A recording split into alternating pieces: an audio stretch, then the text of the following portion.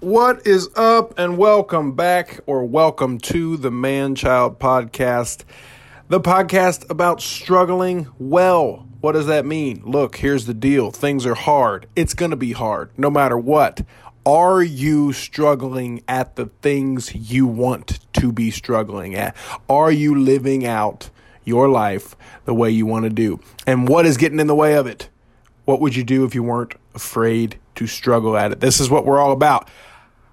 Today's guest is it's really cool. Okay, so he's I would call him Ernest Hemingway of 2019. When I called him for the interview, he's like, "Oh, I'm sorry, I can't talk. I'm in the forest right now hunting hogs in the Bahamas." And I was like, "What's the problem with this guy? What's the deal here?" Okay, it's almost too much. It's almost too interesting. But I really think you're going to enjoy this conversation. His name is Christian Pretorius. Christian is from South Africa. He is the manager of the Abaco Fishing Lodge in the Bahamas. He has been all over the world. You've probably seen pictures and Instagram pictures, and you've seen him on websites of major fishing brands and sunglass companies and clothing companies. Christian is a really, really interesting guy that has carved out a really rich and wonderful lifestyle for himself. And the first thing I want to know is, okay, did this guy come from money? And if that would have been the case, I'd have probably wrapped the conversation up. And it wasn't. It was a series of choices of just the way he wanted to live his life. And he has been able to carve out just a way he wants to organize and live his life in places he wants, in beautiful places that he wants to be. I really think you're going to enjoy this conversation with Christian Pretorius. Let's go. What you know about me? What you know about child?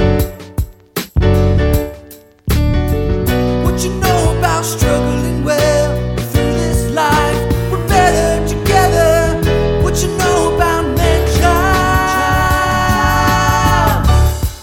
Friends, family, thank you. Welcome back to the Man-Child Podcast. I am really super excited about our guest this evening. Christian Pretorius is the world's most interesting man, and he's going to tell you all about it. But he is an internationally known fly fisherman, guide, and all-around outdoorsman, pursuits of just really interesting things. Christian, thank you for your time. Thanks for being here. Thanks so much, buddy. It's a funny time that we made some time to do this, so this is awesome. Well, and just so that you guys understand how interesting this guy's, like, he's like the modern day Ernest Hemingway to me, because I'm like, "Hey man, do you have time to do this thing?" And he goes, "Well, I'm actually in the forest hunting hogs in the Bahamas right now." I'm like, "Who is this guy? What is this guy's deal right now?" But oh, it's awesome, man.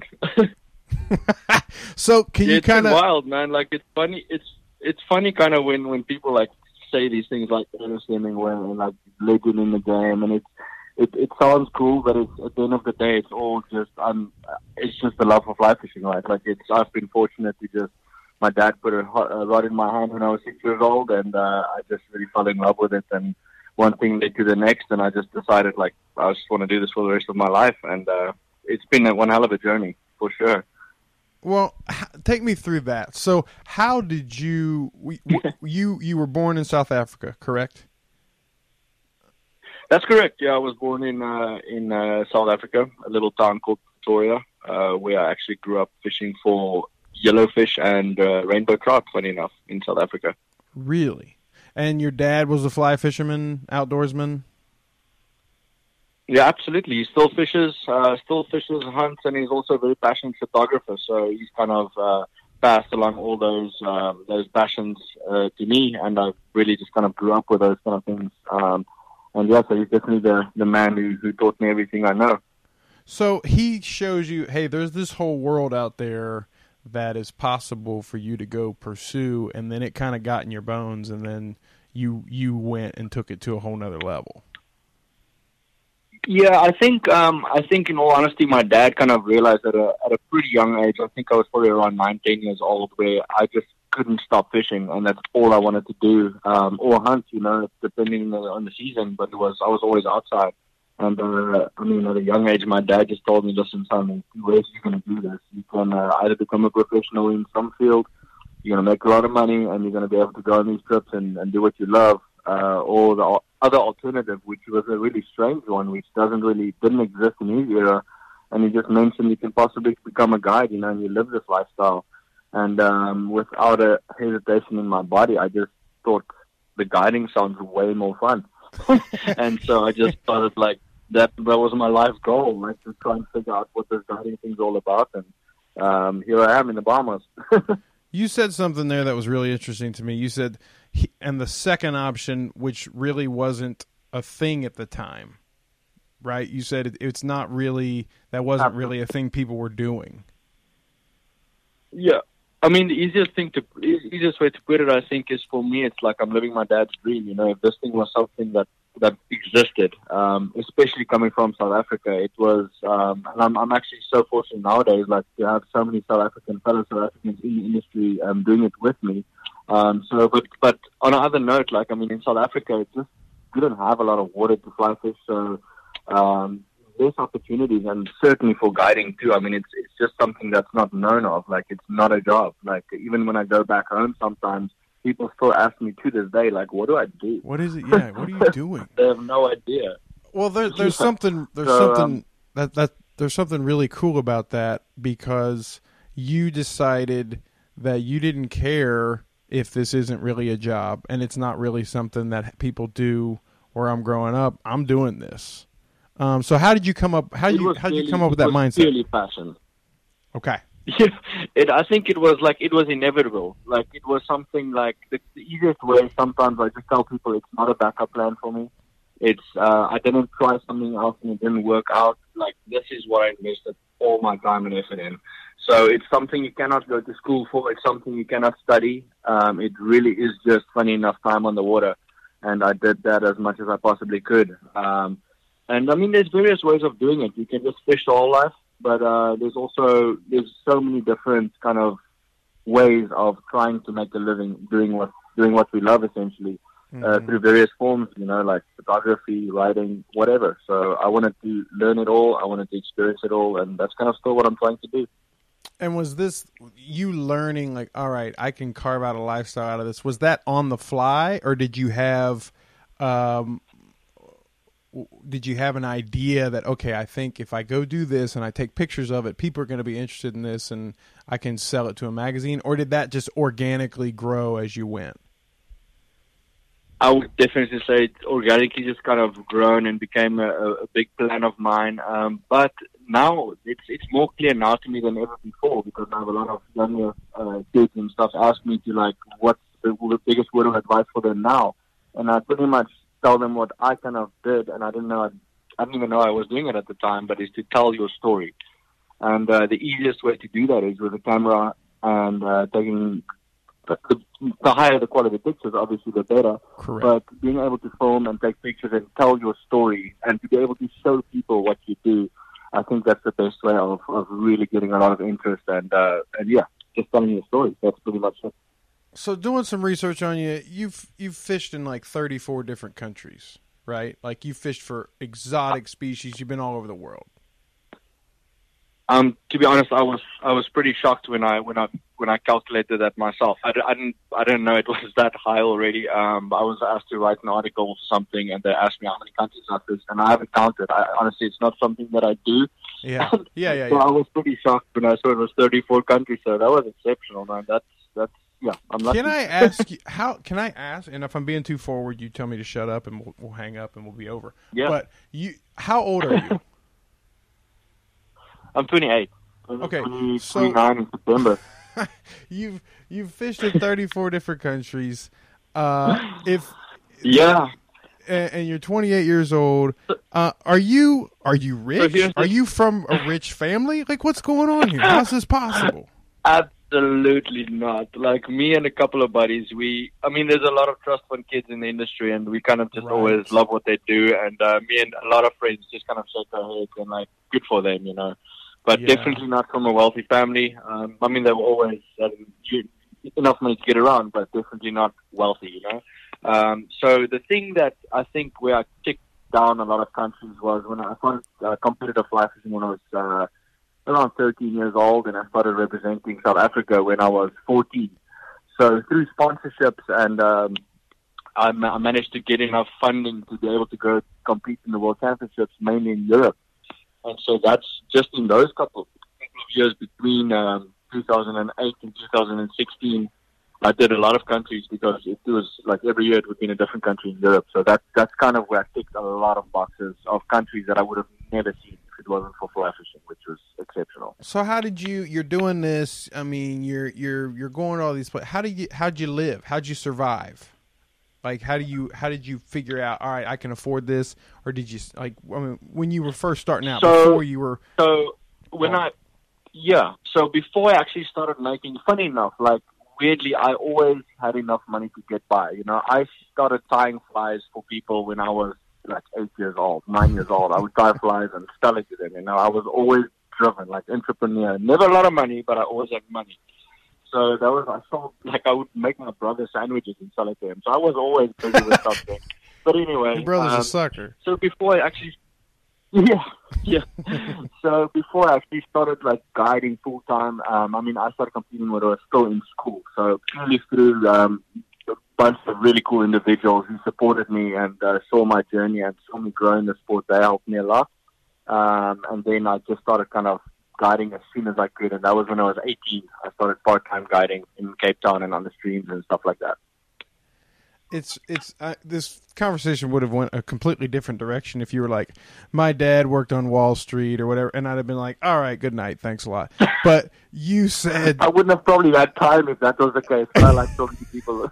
Right, exactly. But there's just, it's very refreshing to hear. I did this purely on passion, and I didn't know what it was going to really turn into, but I knew it made me feel alive. And then I just started doing it, and I figured out a way to make it the whole time. Right? No, absolutely, man. 100% all passion driven. And I tell people more often than not, like, it looks like a glamorous lifestyle. It's not one where you're going to make a lot of money. It's purely passion driven, and it's a lifestyle. This is what it is. Like fly fishing, if you want to make a living in it, it's a lifestyle. That's all it is. Okay, so you had two choices that your dad lays out. You can be wealthy and you can do these things, or your wealth can be these experiences that you can have. Yeah, absolutely. And so you decided this is it for me, right? I think I answered that question so fast. My dad was kind of shocked. Like just as far as like, yeah, I think I caught him off guard. Mm-hmm. So I'm not being a creeper, but on your Instagram, you got engaged. So I think even more amazing that you have created this life of experiences, and you're only 28. You've convinced a woman to go along with it with you. How did you do that? Yeah. So, and this is also a woman that didn't really know anything about fly fishing, So I'm going to make a really long story pretty short, but so it all started again when I started guiding. I really loved what I did, but I always kind of with the eyes open to what you're going to do in the future. Like at a young age, I was lucky to hang around a lot of people that's been doing it a long time, and they would kind of mention to you kind of what's happening. Like, is this something you want to do for the rest of your life? And again, in my mind, I was saying absolutely yes. Like, why would I ever do anything else? Mm-hmm. But you see all these other opportunities, like I want to write for magazines. I want to take pictures. I want to be able to sell pictures sometimes. I want to see different places. And then also, ideally, like as the years went on, you also value a little bit of stability. Like in this industry that we have that's so crazy, travel all the time, you see all the amazing places, but stability is something that you really, truly value. Mm. And so when I met Lindy, for 2 years, we kind of did a long distance. Even before we got together, we kind of just said it's never going to work because I'm away for 8 months of the year guiding 260 days on the water, where I wouldn't see her, of course. And then eventually, kind of, we both just said that, hey, let's give it a go.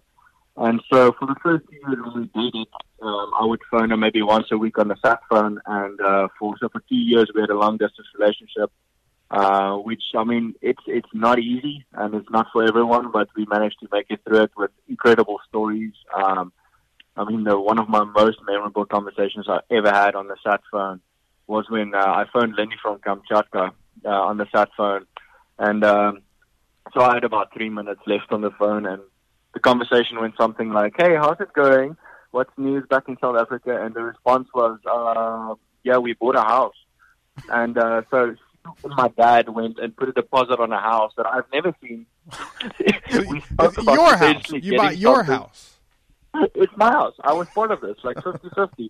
And I never even saw it. But now we look back and it was one of the best investments we ever made. So Lindy's a super driven girl. She joined me in 2014 in the Seychelles. I pretty much told my boss, Keith Rosinas, who I've got a lot of respect for and a really good guy in the industry. And I pretty much just told him, I don't think I can come back if Lindy can't join. And he said, well, funny enough, we need to go on the island to take care of all the stuff the guys don't want to do. And so it was kind of perfect timing. Lindy packed her bags, but also before she packed her bags, she made a 2-page presentation for parents why she should leave her job and go to the Seychelles. So that was pretty funny. Okay, hold on. This is awesome. She put together a presentation for her parents. Now, what of her? Okay, first of all, let's back up. Is her dad around? Yeah, absolutely. Okay. Both of them, mom and dad. What did he think about this guy? She's seeing. He's gone for 265 days a year. He bounces all over the world. What's he think about that initially? I think that was the biggest question, of course, but the thing is, I think you could also see how happy we were together when we were together. So time apart really doesn't matter, because it's just about the circumstances, and it's really, I think,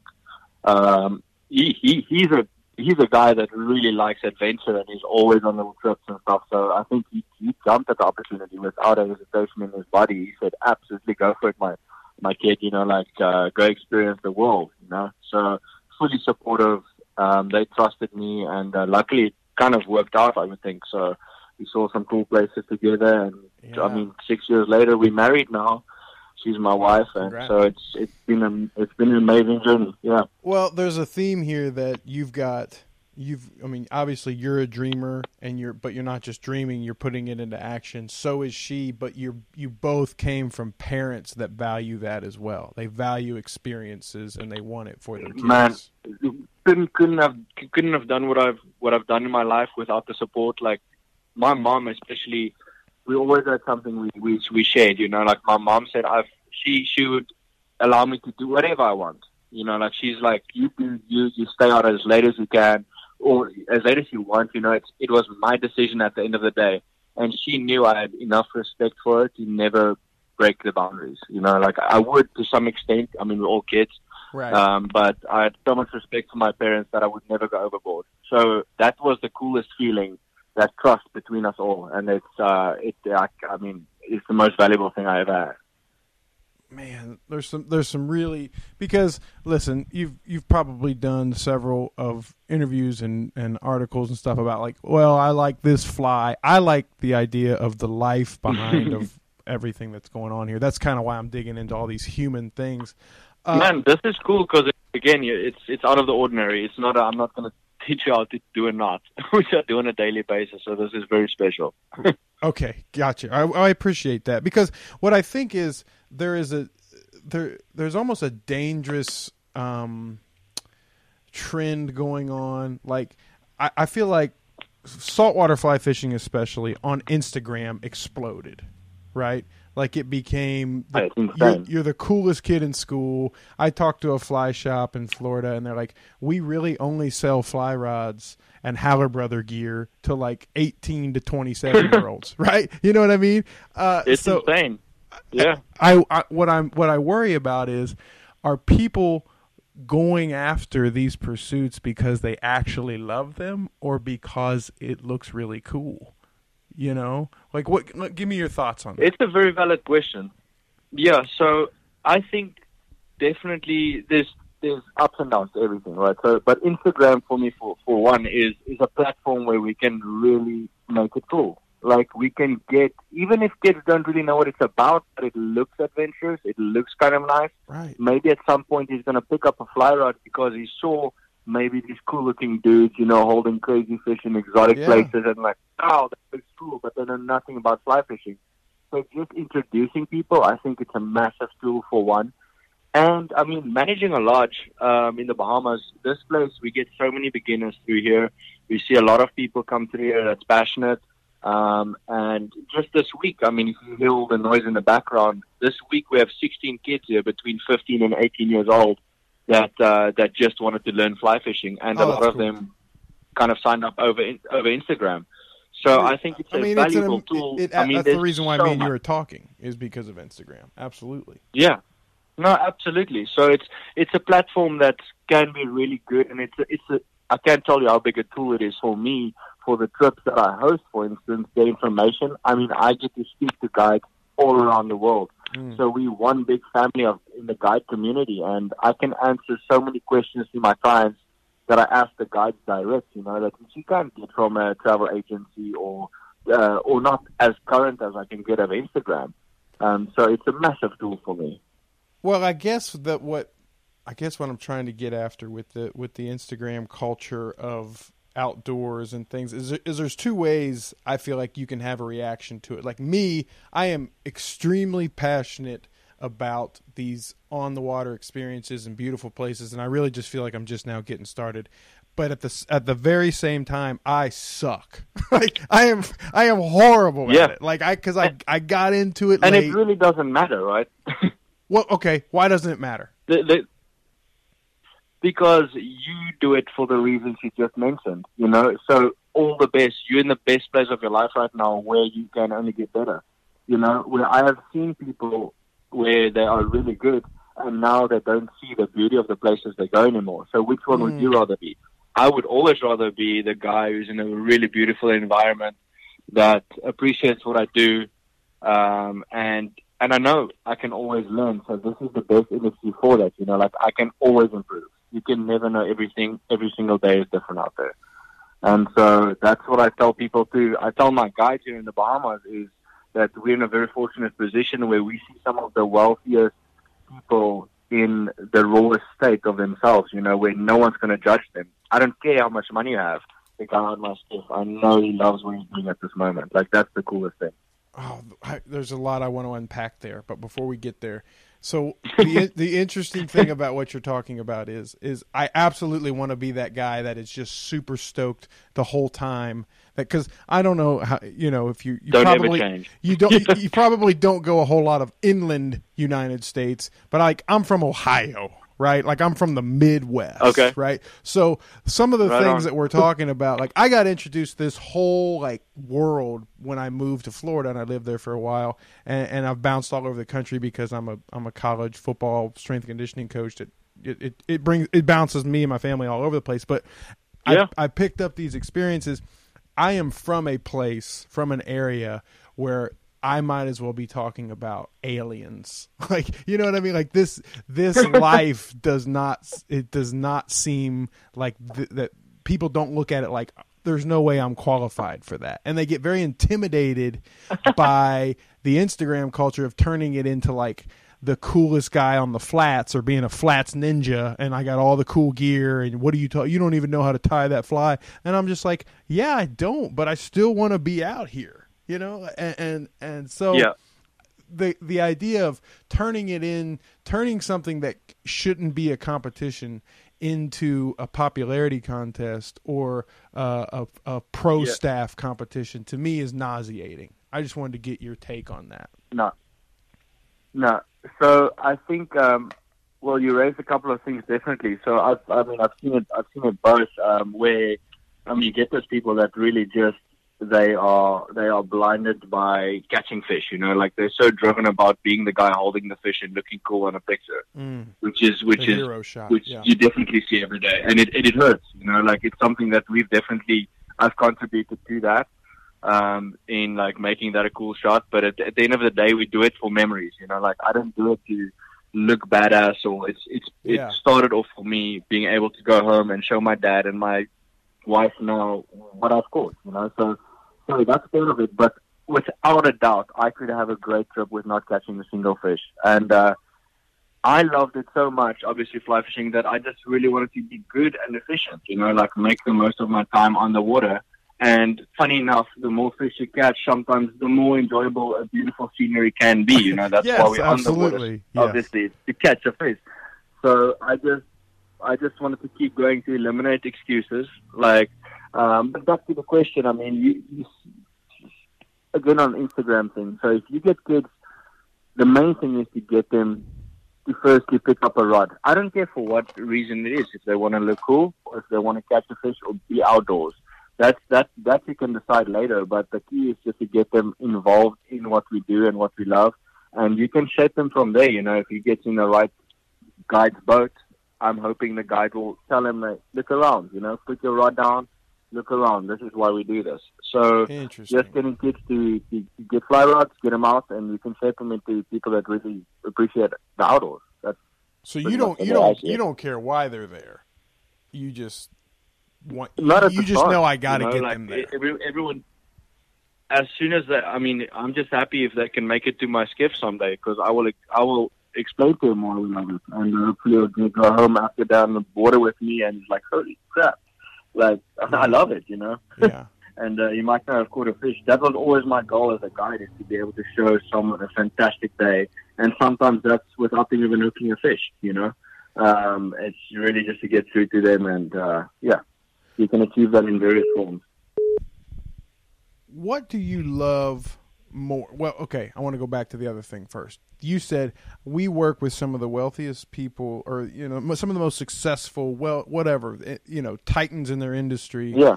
And you get them in their rawest form, their purest, just who they really are when you put them on the front of that boat. Take me through that. So that's a saying I've kind of been using a lot. I think I've had old, very successful people just get on my skiff and fart, you know, like smallest thing, but they don't care, you know. They are really just themselves. Like, no one's there to judge. As far as the one thing I never did as a guide, when I used to guide full-time, is I never really liked to ask people what they do for a living. Okay. I try to avoid that. You can easily pick up if people wanted you to ask the question, but normally I kind of avoided it. Why do you avoid it? Then it's all a bit. It depends, you know, like you could see it's later on you can read clients a little bit better, and it's something that I didn't worry, because it's an escape. You know, for a lot of people, it's the escape away from their daily routine, and as soon as you start asking questions, I've seen people how their minds start working again, back to work. So as soon as you start asking the question, I've seen people just switch off, and you take them out of the moment. So my goal always was to keep them in the moment on the boat on that day. And the longer you can do that, the more memorable the day is going to be. So that was kind of my goal. There's something. Sometimes I ask myself, like, why do I like this so much? Because for me, there's a lot of heartache, and like I'm not good at it, right? Or I can't. At this point in my life, I can't afford trips to the Bahamas, and I got 2 little kids and things like that. So, like me, I'm not going to be like it almost would be selfish to be like, you guys, you can't come. I'm going to the lodge and I'm going to chase bonefish or whatever. But I try to ask myself, why do I still why do I think about this all the time? And what I really think it is there's no pretending out there, like. You're not trying to impress anybody. That fish does not care if I make $3 million a year or $40,000 a year. No, absolutely not. It's the healthiest environment, you know. And most of these fish, I guess, we pursue, they really live in beautiful places, you know. So it's a very pristine fish. They love beautiful, clean water. So, and it's something I truly value too. Is the more remote the places, the better. It's just something I really truly value. Do you think?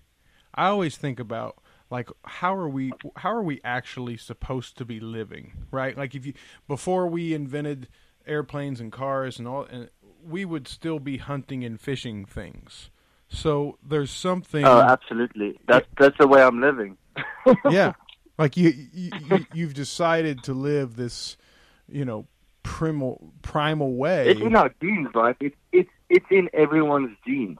Like maybe just I haven't been exposed to it, but it's in every single human being out there. It is. We've got it. We can't ignore the fact that everyone's got those kind of traits in them. So why do we need to do it? Because I truly believe that I don't care if you think you hate fishing and hunting or whatever. I put you in this place and we say we're going to go do this. I don't care if you live for it and you're, super fish guy or you've never done it before in your life. Your heart rate is going to raise and you're going to be excited and you're going to feel in the moment. Yeah. I mean, for me, it's weird to answer that question even because it's like I can't even see myself. I can't even think about not doing it. And you said some days ask yourself like, why do I do it? I ask that question a lot. It's like I have no idea why this means so much to me, but it means the world to me. Like this is why I'm on this planet. Like it feels like this is my only calling. I often thank my dad. Like after a phone call before I hang up, I'm like, thank you.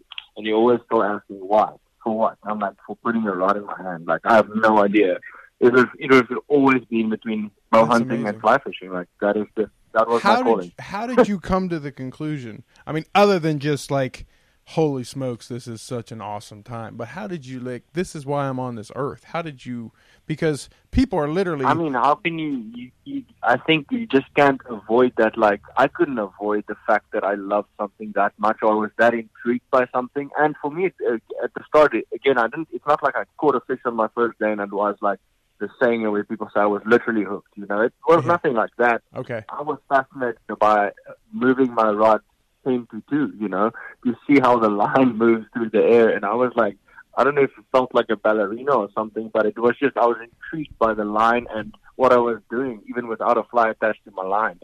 And my dad put me out of the lawn and we were casting rods for a long, long time before he took me to a little pond and I just caught fish, But I was truly intrigued by fly fishing, like the casting, motion, everything.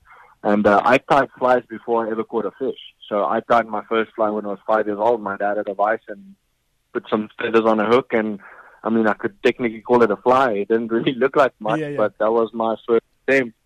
And so for me, it's not only like when I talk about fishing on the water, it's like I fish every day. Like I fish every day, even though I'm not on the water. I fish every night. I think about fishing 24/7. Like when I'm behind the vise, I tie my flies. I'm always fishing, always thinking. Was there ever a time when it looked like you weren't going to be able to do this? There was. I think when me and Lindy started getting serious, like your mind starts wandering. You're thinking like, what is the purpose for me? Like, what should I be doing? Am I doing the right thing? Is it fair to Lindy? Is it fair to my family? Like I've just cut a lot of connections being so passionate with this lifestyle. I've left a lot of friends behind in the past. And so there's definitely been moments where it's like, am I doing the right thing? But at the end of the day, again, I fall back to that feeling that I still have today. It's like that passion that I have for fly fishing. Like when I was 6 years old, I still feel the same way. Probably more so when I pass my permit, but like I still have that feeling inside of me. How did you come to terms with that? This is okay. I'm having a little bit of a crisis here. I don't know am I just being selfish? Is this right for her? Is this fair to her? And how'd you work through that? I think in a lot of cases I've got the saying again, the universe takes care of me. It's just like I get a little push from somewhere and it just pushes me in a different direction, or some opportunity pops up. It's so sporadic, but there's so many things that keeps pushing me back into this industry, which you can't ignore those things. Like I wouldn't say I'm a pretty spiritual guy, but I really think that the universe just keeps keeping me grounded in this industry and gives me a little push every now and then when I need it. And it definitely, I mean, How do you stay? I definitely think so. How do you stay in tune with like you said, you feel like the universe is trying to tell you something? How do you pick up on that? Like how do you sometimes just working hard at everything I do, just giving 100%, you know, like just trying to be the best version of myself that I can be in practice. You know, I want to really just keep pushing. And sometimes on those slower times too, I just start writing. I start writing about past trips and hosted trips that I've done, and the energy I get from those kind of things, like just of how cool these experiences was. That's a big upper for me. Those things lift you up, and it just keeps me pushing again. I think that the number one dropout factor, right? Like I tried it and I'm just not good at it, right? Like you said, work. What are you working really hard at? At the moment? No, just or at the moment, or when you say I work really hard at it every day, and that's how I stay in tune with what the universe is pushing me towards. In small things so what I do at the moment, managing the lodge, me and Lenny managing Abaco Lodge, that is for me is being a really good teacher every day. And sometimes it gets overwhelming, you know, when you have 16 guests every week, new guests. They're coming, they're asking the same questions. Not to get frustrated, but keeping calm and really just being the best teacher you can be, right. Because people really love it. You know, people want to learn. And you're that guy. You don't realize sometimes how much they look up to you for just showing them a simple knot. That's the simplest thing in the world, and not getting frustrated when they can't do it, you know. So that's one form of it. But then again, every day I try and pick up a rod and just cast, you know. So that, again, trying to eliminate those excuses and just being as good as I can possibly be. You know, I really try and just improve on so many different skill sets. I try and tie a fly every single day when I get some time. You know, if I got 5 minutes to kill, I'll tie a fly. So I don't read a lot of books, hopefully one day in my life. But, so that's another thing I can try and do is just learn reading more books. But fly tying, casting, helping guests keeps me busy. Well, what I'm trying to do with this podcast effort is to debunk this mindset that some people are just good at this, right? What you've done over years and years and years is you've built a skill set and you paid for it with time and effort. Yeah. So what do you say when somebody says, they're out there and I just suck at this? You know, what do you say to them? You know, I always tell people, you know, it's not an easy thing we're doing. You know, if someone ever told you fly fishing is easy, they lied. You know, there's definitely easier ways of catching fish. So firstly, I'm intrigued by the challenge, you know. Okay. I'm truly, when someone says, I've got a challenge for you, sign me up. Most of the time, you know, I'm super intrigued by challenges. How did you become that guy? I have no idea. I have no idea. I mean, I was probably always the one in the middle of the pack that would there's a really high cliff, let's jump in the water from here. And it's challenge accepted, you know, or something like that. I wouldn't say I'm stupid, but I'm definitely the guy that want to push people to be better. And sometimes if I have to put myself out of my comfort zone, I like that, you know, that's what really makes you the stronger version of yourself, I believe. I've been pushed into very, a lot of uncomfortable situations. What makes you uncomfortable?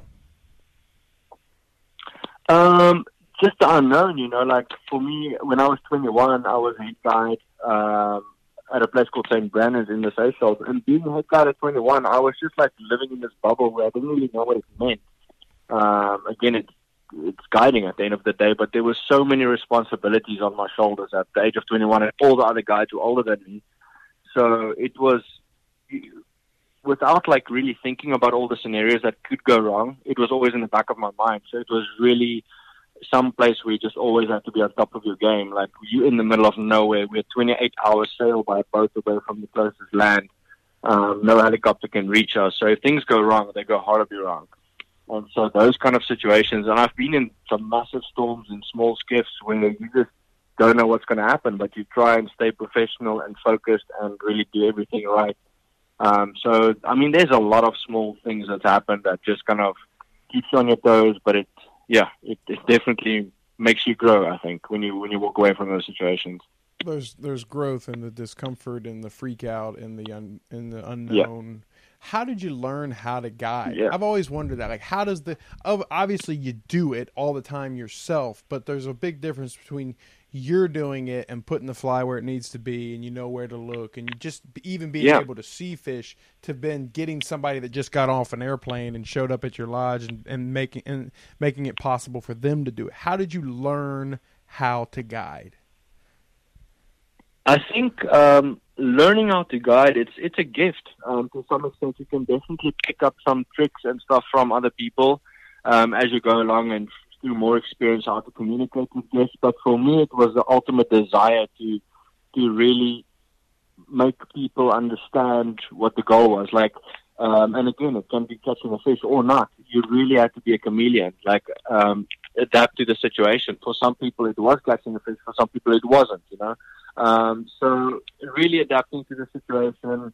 And one thing I try and always do is being in the moment 100%. Like when you guide someone, I think they can pick up on that energy that you really care for them for that day. So if you've got them for 8 hours on your skiff, that they have your full attention for 8 hours.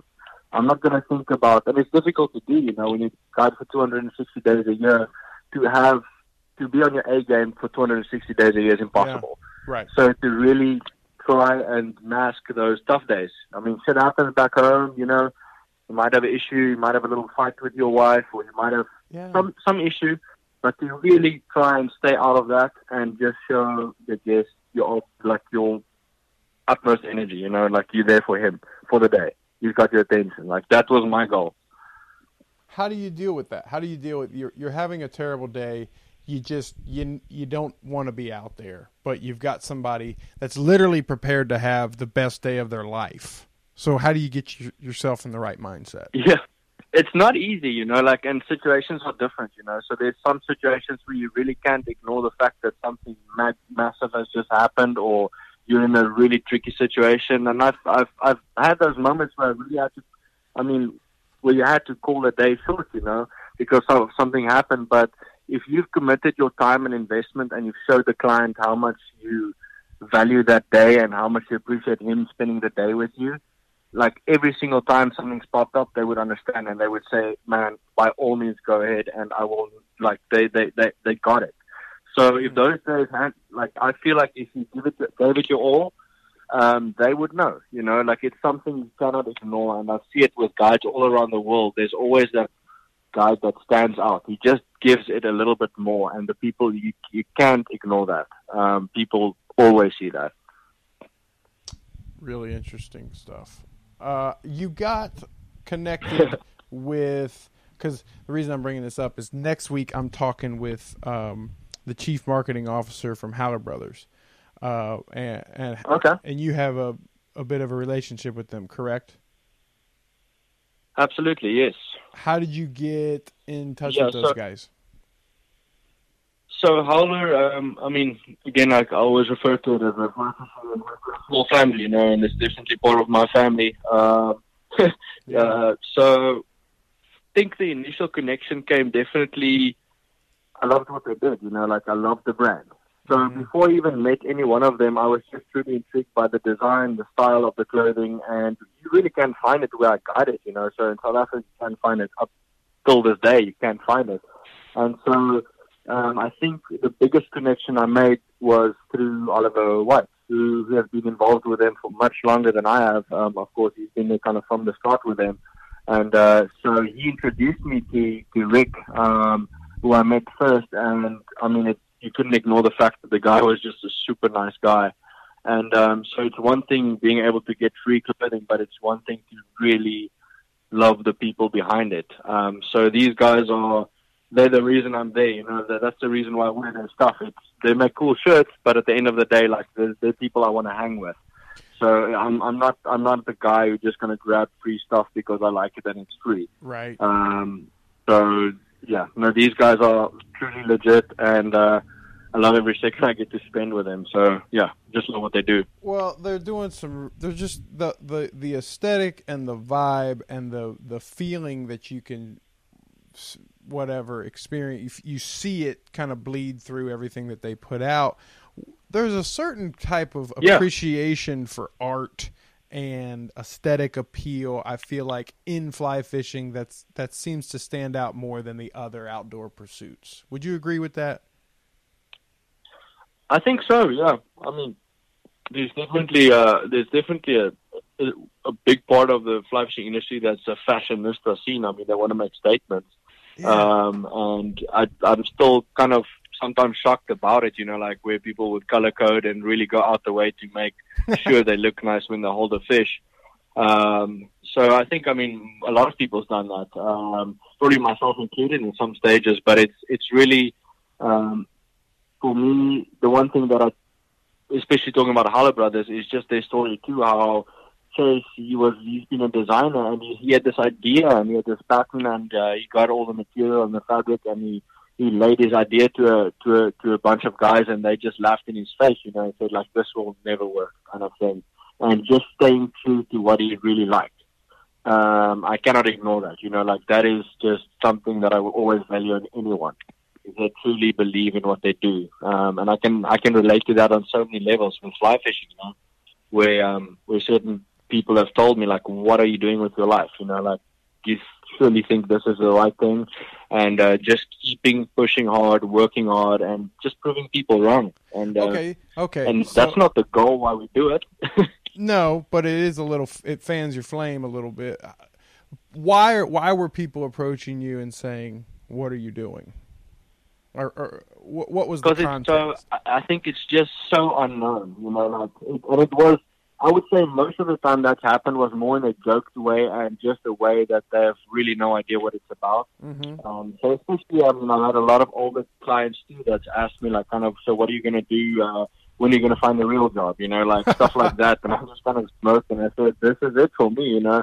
And who knows? I mean, this thing might lead to the next, but I think I'll always be involved in the fly fishing industry. I cannot be out of this environment. It's tough. Well, that was one of the reasons that I wanted to pursue this conversation with you, is because you and your lifestyle is challenging to me, right? It's like, basically, it's like, yeah, I was trying to wait for the statement that's like, that gave me a free pass to why you got to do it and I didn't.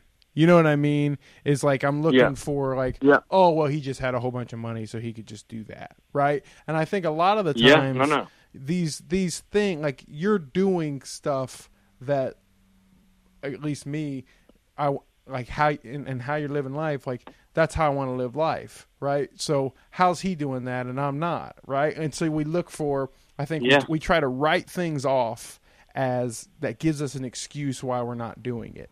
So your lifestyle challenges people, right? And man, I hope that's the goal, you know. So how do we? Okay, if you were giving somebody an advice, go ahead.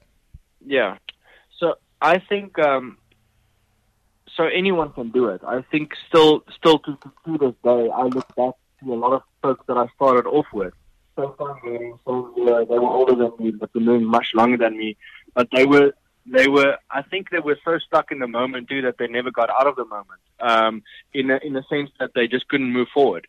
That they enjoyed it so much just for what it was that they didn't really want to really pursue making a living from it. And being a guide is one thing, but truly making a living from the industry, I think it means something different. You know, being a guide in one area for the rest of your life, I couldn't do that. Because I'm just intrigued by everything about the sport, every single facet of it. So I want to be able to tick all the boxes and try and learn. And in doing that too, I would never know it all. So that's something again that drives me. So I think to get back to your point, like anyone can do it. It's just you got to work hard, you got to pursue, and you really got to just be something unique and try and be a unique product and different.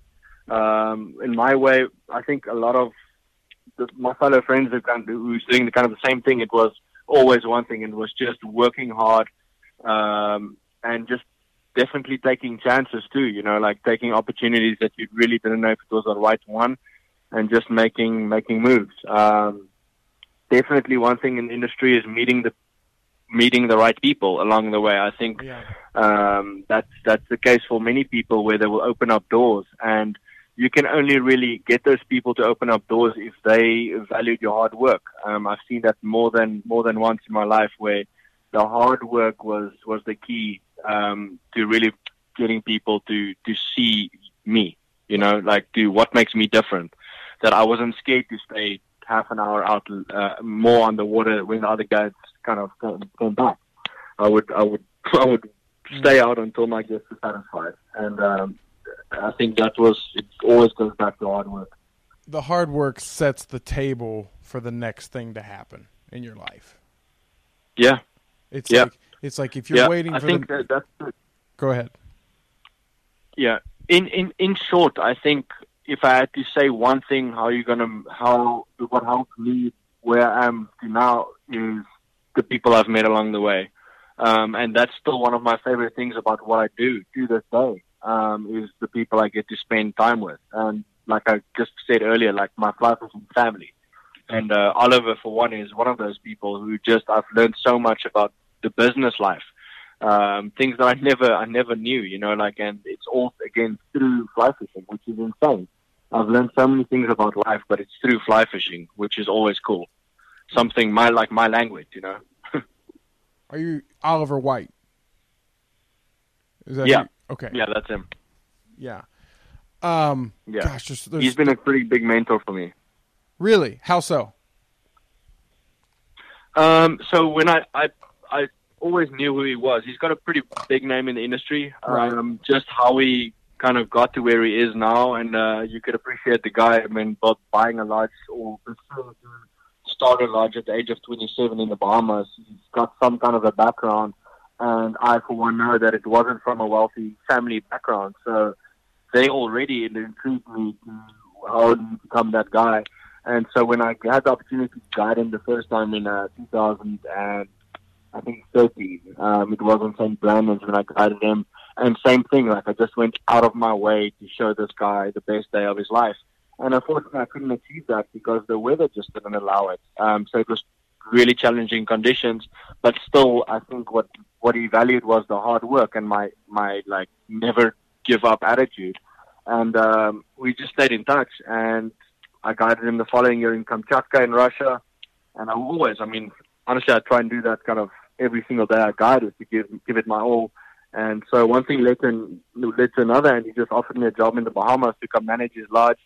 And apart from that too, he's given me so much advice about just bigger decisions that I've had to make, next moves. You know, he'll always give his input, and he's got a really strong opinion about certain things. So I really value that, and you got to learn the guy. You got to learn how to communicate with him, because he's got like I said, he's very opinionated. But I value that. He's proved himself. There are some themes that I'm going to take away from this conversation as to, because what I want people to be able to do is even if you're not into fly fishing, I want you to be able to hear this kind of conversation and be like, these are the tools I would take from Christian that would allow me to construct the lifestyle that I'm passionate about, right? And because I think there's so many problems that people have in their lives, in their relationships, in their parenting skills, is because they are not happy with who they are, and they settled on absolutely a lesser version of themselves, right? So first and foremost, what I see with you is you're this whole drive is to, you have a picture of what the best version of you should look like, correct? I would think so. Yeah. And so you still working towards that, of course. Right. What I'm saying, but that's what I'm saying. Like, just like if we were looking out of the boat and we can see our destination, you see that guy up there, and that's what you're trying to chase down. I would think so. Yeah. There's that vague figure. You know. Yeah. Absolutely. Okay. And the other one is you did not give yourself a plan B? That's probably a lie, like okay, never mind. truly Everybody love erase bow that hunting too. one. No. Yeah. Well, no. So bow hunting is, yeah. Well, what I'm saying is, you didn't be like, all right, if this doesn't work, I'll go work at the bank, right? No, absolutely not. So I actually went to study, I studied landscape architecture. I honestly, again, that was out of respect for my parents. My mom and dad knew I was going to be a fly fisherman, and I'm going to try to do it for as long as I can. And I really did it to set my parents at ease before I headed into the wilderness, where it might have been, like on the water, off the water, in the jungle, in the forest. I didn't care, but they knew I was going to go somewhere, out of service. So I went to study. I finished my degree in landscape architecture. Even my professors at varsity knew that I was a fly fisherman and I was going to go pursue this. So yeah, they supported that. My parents supported it, and I went to study just to set them at ease. And I mean, if I could go back, I would probably honestly just started guiding straight away. Because the sooner I could get on the water, the more I could learn and just get better. But again, Okay. So you've got this idea of who you want to be. There's no ifs, ands, buts about it. I'm doing this, and then the gasoline that drives the whole ship is just work. Work as hard as you possibly can. I think that's like key for everything in life, right? If you want to be successful at it, you got to give it your all. If you're going to do it half-assed and just hold back, like maybe it's not going to work out, how could you ever be the best you can be in that industry? What do you think? Obviously, and you correct me if I'm wrong, it has not always just been walking down the yellow brick road. Oh, I met this guy, and then I got to go to Russia, and then I got to go to the Bahamas, and then I got to go to Africa, and then I got to go to the Amazon. Right? There was things were hard, right? You had to fight for Absolutely. These things. No, there were certain things. I think honestly, in all honesty, I've had it really good. I've been very lucky. I've made some really difficult decisions as far as changing jobs and changing guide destinations. But for most part, I've been really, really fortunate that things have just worked out pretty good. But by all means, I've had seasons cut short, where you rely on the season of 9 weeks as income, and it gets cut to like 1 week because there was a cyclone that moved through. And so those financial kind of barriers is definitely a real thing, where we work for the day, like you depend on tips and stuff like that to make a living. So and there's a lot of weather factors that come to play, so you can beat Mother Nature. If she decides game's over, your season's done. So I've had that. And so those are the obstacles. And again, my biggest obstacles have always been to try and pursue that balanced lifestyle in this industry. And that meant that I had to make sacrifices in the form of holding back. So where I had opportunities to go do certain cool things, and I just decided not to because I had to go see my family. And I really, that's something I do more and more because, again, there's more to life than just fly fishing. And I realize that the more I do it. But so now it's finding those really cool, valuable situations where I can go do something for 2 weeks, get back home for 2 weeks, go away for 2 weeks, and try and avoid those really long stints out in the middle of nowhere. I've got too much respect for my wife and my family to be able to do those things anymore. Your life and your job especially seems like you could easily fall victim to like fear of missing out, like FOMO, right? Like you could absolutely, yeah. So how do you deal with that? It's tough, like it's also exciting, like FOMO. I've got a lot of buddies. We're always just like friends who you'd kind of send the picture to first. When I catch a permit or something, I've got a handful of friends that would message the picture straight away just to give them FOMO, like straight away. Right. And so those things it keeps you pushing, Like it's also motivation in a sense. I see everything as motivation just to kind of keep going, keep crushing. Like when someone catches a cool fish that I've always been dreaming about, sure, I'm jealous as hell, but that's cool. I'm so stoked for him. and it just wants to keep you going. So FOMO is definitely a thing. I mean, in this industry, definitely you can deal with it. So, I don't know how I deal with it. It's tough sometimes, but it's fun. You know, it's fly fishing. It's about a fish. Right. Does it So ever it's get out deeper there than that? family. Are you ever in a beautiful place and you feel guilty, and then because you're not home, and then are you ever home and you wish you were in that place? Like, do you know what I'm saying? Always. Like that's Well, the that sounds constant hard. thing. Like that's the constant challenge I face. Yeah. So it's like in Kamchatka, when you're there, you really miss home and your girlfriend at the time or whatever. But then you're home and you miss Kamchatka. So it's like it's all balanced. You just got to figure out how to find that right timeline. You know, like So when you feel those feelings in both places, are you happy at either place, or you're happy at both places, but it's just that's always going to be an emotion that's right next to you? No, you're happy at both places, but again, like I think it's again.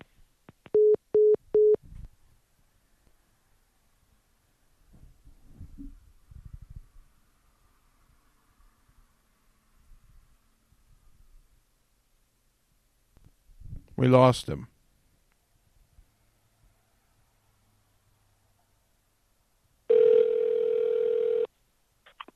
Hey, Luke, sorry, man. I don't know what happened. Hey, you're all right. You're there's a little bit of a body of water between you and me, so it's okay. Yeah, we are in the Bahamas, so Yes. everything can fail. Exactly. Yeah. You were talking about you're happy in both places, finding the balance, even though you kind of at the same time you wish you were with your family. When you're with your family, you wish you were on the water, finding that balance. Yeah, so the goal for me, definitely one thing that I could definitely point out is the everlasting goal for me is to find those really special short seasons. Or if you can guide like the heart of a season, you know, every destination has that really peak time. And that's my ultimate goal as a guide, to be able to be in that fortunate position where you can, all right, I'm going to come in for 4 weeks, like guide this time of the season. It's so selfish in so many ways because there's people that like do the whole season and they want to be there that time. So it's a completely selfish, completely ridiculous statement to make. But that is like the ultimate goal, to be able to like, all right, I'm going to Mongolia for 4 weeks. All right, then I'm going to Kamchatka for 3 weeks. Like just short stints where you can still jump back home, spend time with the family. And to some extent, that's something what I'm working towards, like finding those small gaps that I can guide. So keep me in that moment, but also short enough to keep me really happy on the emotional side with my family and my wife and stuff like that. Do you plan on having kids? Absolutely down the line. So I would love to do the same thing my dad did to me. Right. Because that's going to get even more interesting when you're traveling as much as you do. Without a doubt. Like, that'll be the biggest game changer without a doubt. But I look forward to that, like that challenge, what it might present, but also just having, I mean, a little me, whether it be a girl or a boy, just like my blood running around. You know, it's something I cannot wait for that day, but at the moment I have to wait for that day. So Right. Hopefully we're ready for when it comes, but we're definitely excited to have kids one day. One of the fears I have is like, and I'm only 31, but it's like I didn't grow up in this, right? Or I still want to be a part of this world. Is it too late, right? Is it too late for someone to crack into living this kind of life? It depends on what you mean, like this life. Like, is it a guide life, making a living from fly fishing, or just becoming a really passionate fly fisherman, or what would you say? What's that statement? I don't know. Like, let's just play theoretics here. Can someone later in the game, right, they weren't doing it since they're in their 18, 19, 20 years old when they can just pound the pavement. Can somebody pursue, maybe it's not their full-time thing, but at least could they train themselves up enough to be a guide? I think the one thing you're always going to have when you're 18, 19, I mean, I've got a bunch of like 15 to 18-year-olds running around now, is the amount of energy you have to burn at that age is insane. You can't ignore that, you know. So The older you get, the physicality of what we do is real. I mean, it is definitely real. I've still got back problems now from carrying backpacks loaded with camera gear in the Seychelles, wading like 5 to 7 miles a day, in the water. So it's very, very physical. That's something that no one ever really sees. I mean, it's a very physical lifestyle, demanding lifestyle, not a lot of sleep. If you're thinking about doing it right, I mean, you got to be willing to do the hard yards, put in the effort. So, but I think, in all honesty, it depends on your drive. If you're a driven human being and you decide, I really love what I do and I love fly fishing and I'm going to figure it out and find a way to do it. There's so many gaps in this market that I think you can. Like, if you be that guy that really kind of just shows your passion you have, and you don't have to be the best fly fisherman. That's something a lot of people need to kind of understand too. Like, for you to be a good guide, it doesn't mean you have to be a good fly fisherman or catch a lot of fish yourself. If you're a good communicator, a good teacher, a passionate human being, like, those are the things that a lot of people value more. Because, I mean, Yeah, that's obviously if you fish and you got more, you get more to offer your client if you're a good fisherman, But right. you're gonna learn a fishery anyway. We've set good guides out of people that didn't even know how to hold a fly rod, So it's, really, you have guides that Yeah, didn't know how absolutely. to hold a fly rod, and now they're out guiding people. we still have. Yeah, absolutely. I mean, there's guys that learned casting from the clients, like by Come watching the on. clients how to cast a fly rod.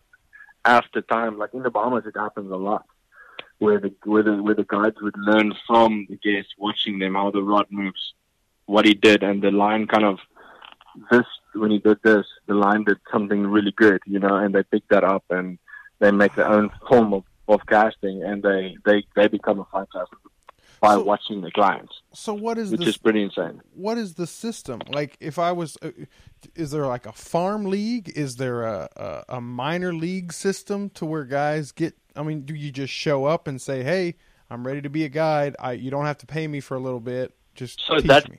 that's the difficulty, Like, you got to be able to. When I started, I was willing to guide for nothing, just to see places. So that's again something that becomes really difficult when you already have like a house or a family to take care of. So to be able to just take those big leaps and be willing to start from the bottom, which I think every guide should. If you start guiding, you can't just jump into the big league and guide. You got to Right. prove yourself, Right. which takes time. I would say it takes at least 5 years.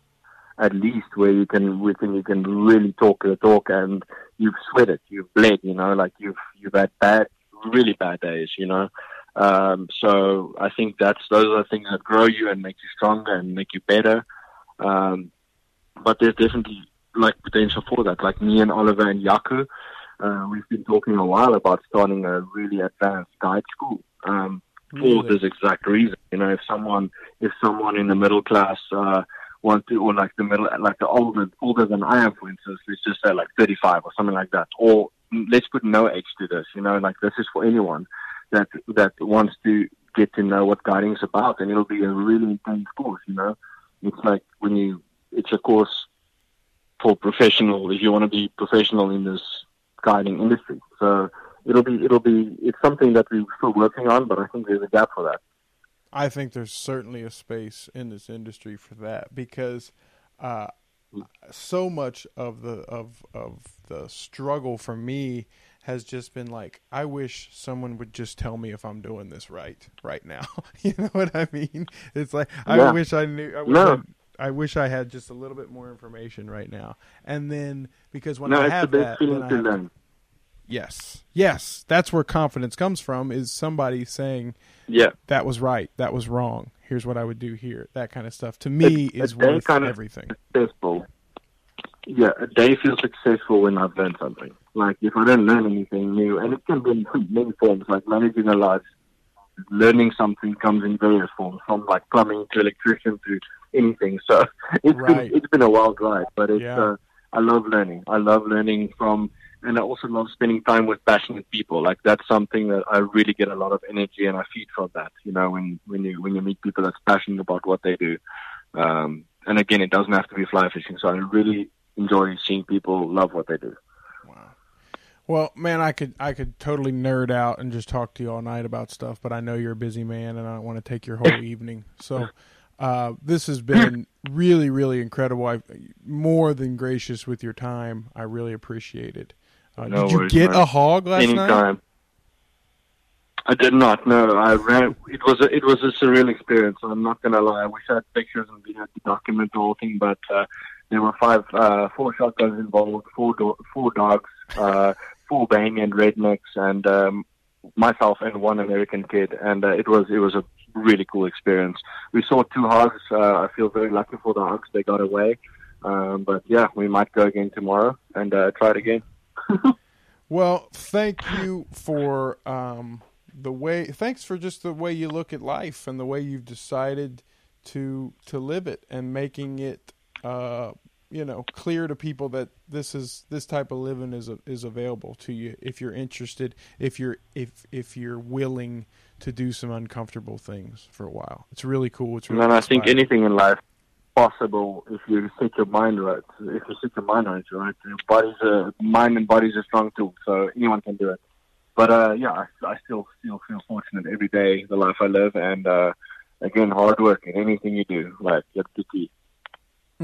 This has been really good, really, really inspirational for me, because I feel like I'm not as disqualified from all of it as I thought I was. Yeah, absolutely not, man. Hope to meet you in person one day and maybe share a skiff, Yeah, so yeah, that'll be awesome. Awesome. Christian, thank you so much for your time. Appreciate it.